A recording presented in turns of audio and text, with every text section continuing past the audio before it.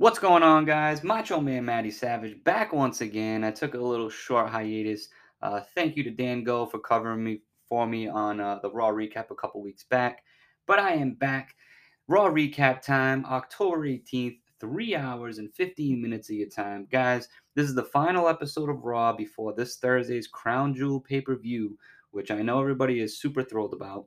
Thursday at 12 p.m. when everybody's pretty much working.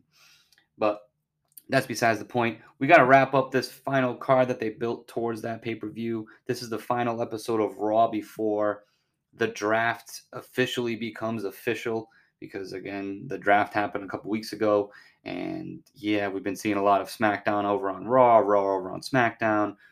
You know, when I first saw this happen, I'm like, man, why the hell would you have a draft and not have it go into effect until after Crown Jewel? But the more I sat back and thought about it, I thought to myself, man, what an opportunity that they have over these next couple of weeks to really try to gauge some audience and, throw something different out there by utilizing some of the SmackDown superstars on Raw and vice versa. So it was a business move when you really look at it. They were trying to be able to utilize all resources up until this draft goes into effect.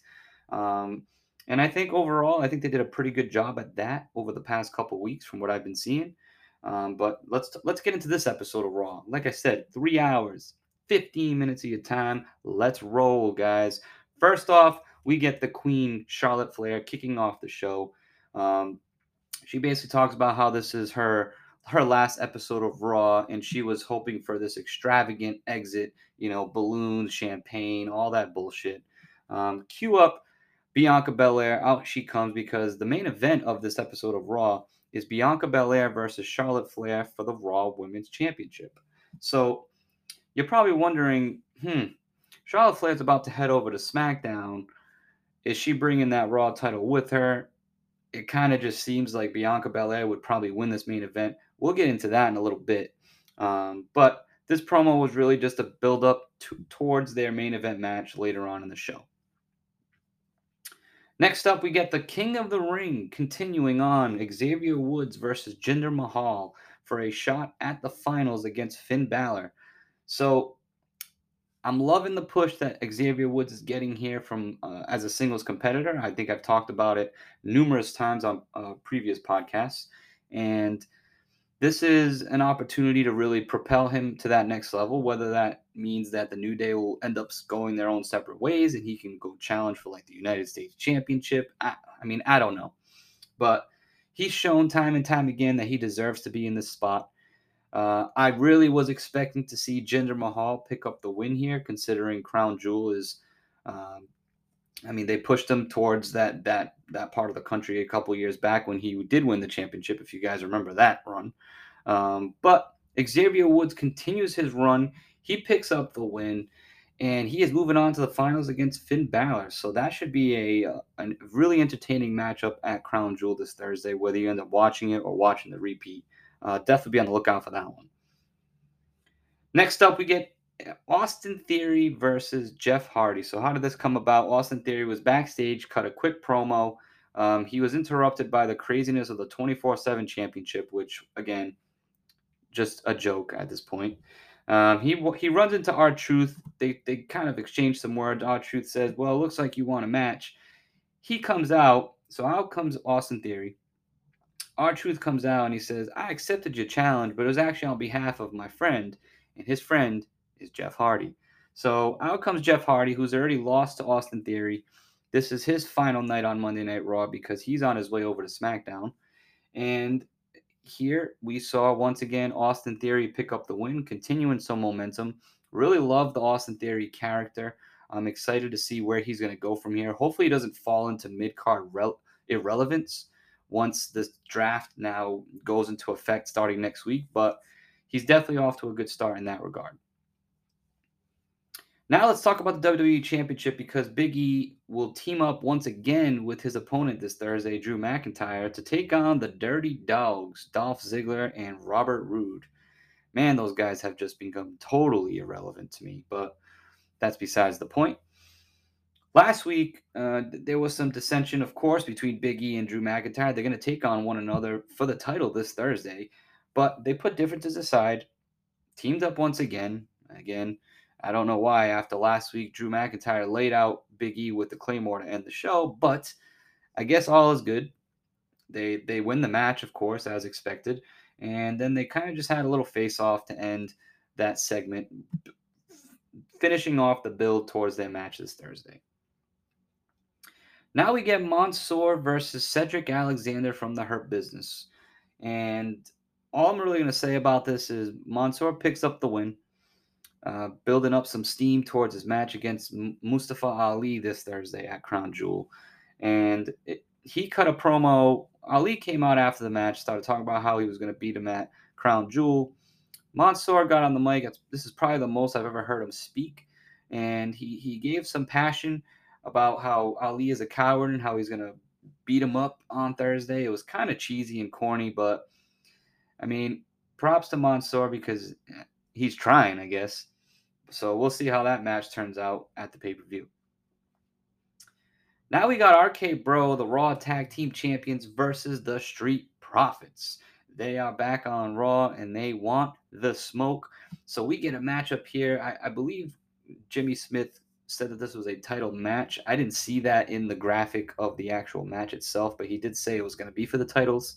I don't think it actually was, but either way, it doesn't matter because WWE went their old school route of a no finish, DQ finish to protect the Street Profits here, and because they didn't really know how else to finish off the match. So definitely excited to see the Street Profits back on Monday Night Raw on a reoccurring basis going forward, for sure. I was upset when they initially got drafted over to SmackDown a couple years back, but they're back on the red brand.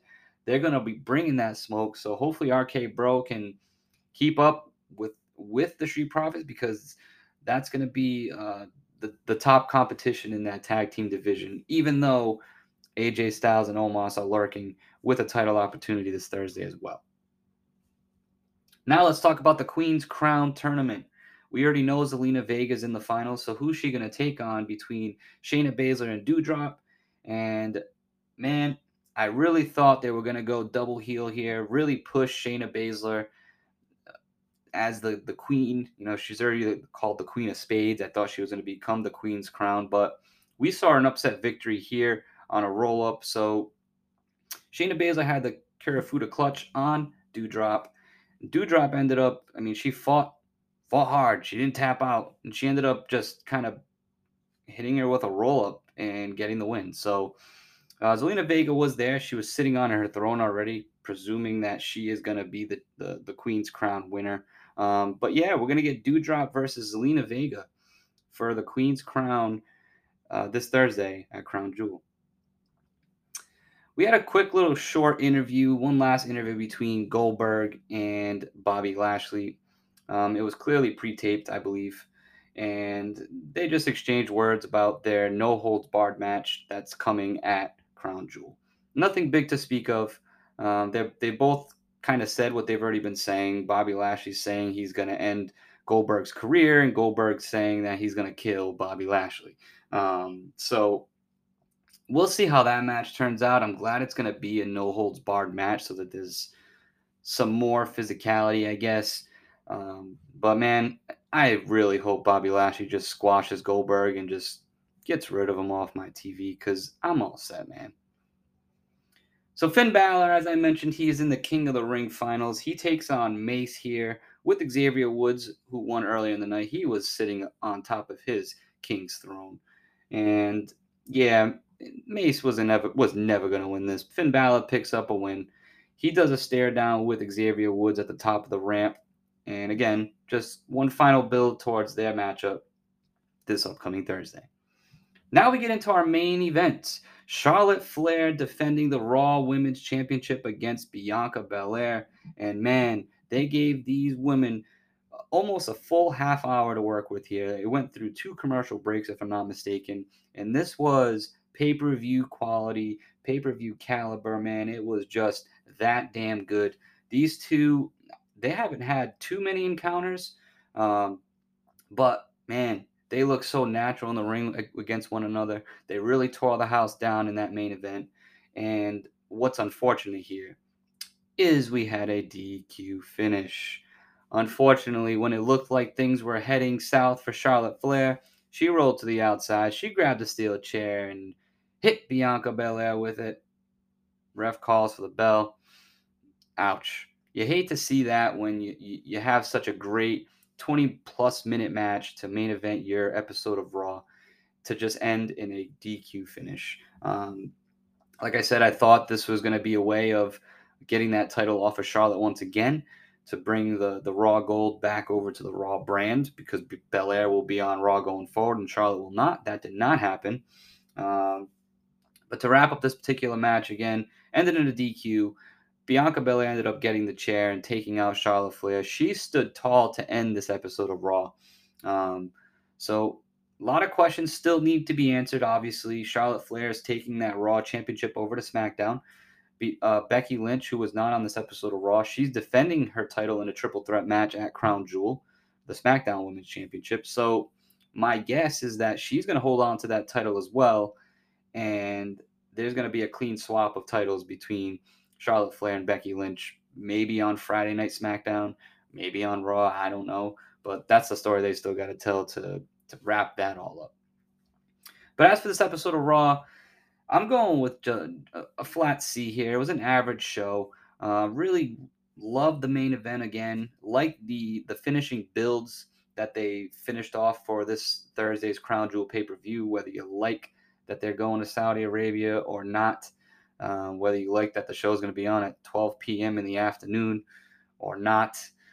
Yeah, I don't like that because I'm working, but nevertheless, a C for this episode of Raw. Really looking forward to the new era of Monday Night Raw that begins next week. So we'll see what they bring to the table. We'll see how that pay-per-view wraps up. But I am back. I'm back in action. I am the Macho Man, Matty Savage, here to give you a 3-hour recap of Monday Night Raw in 15 minutes of your time. As always, thank you all for tuning in, and I will talk to you all next week.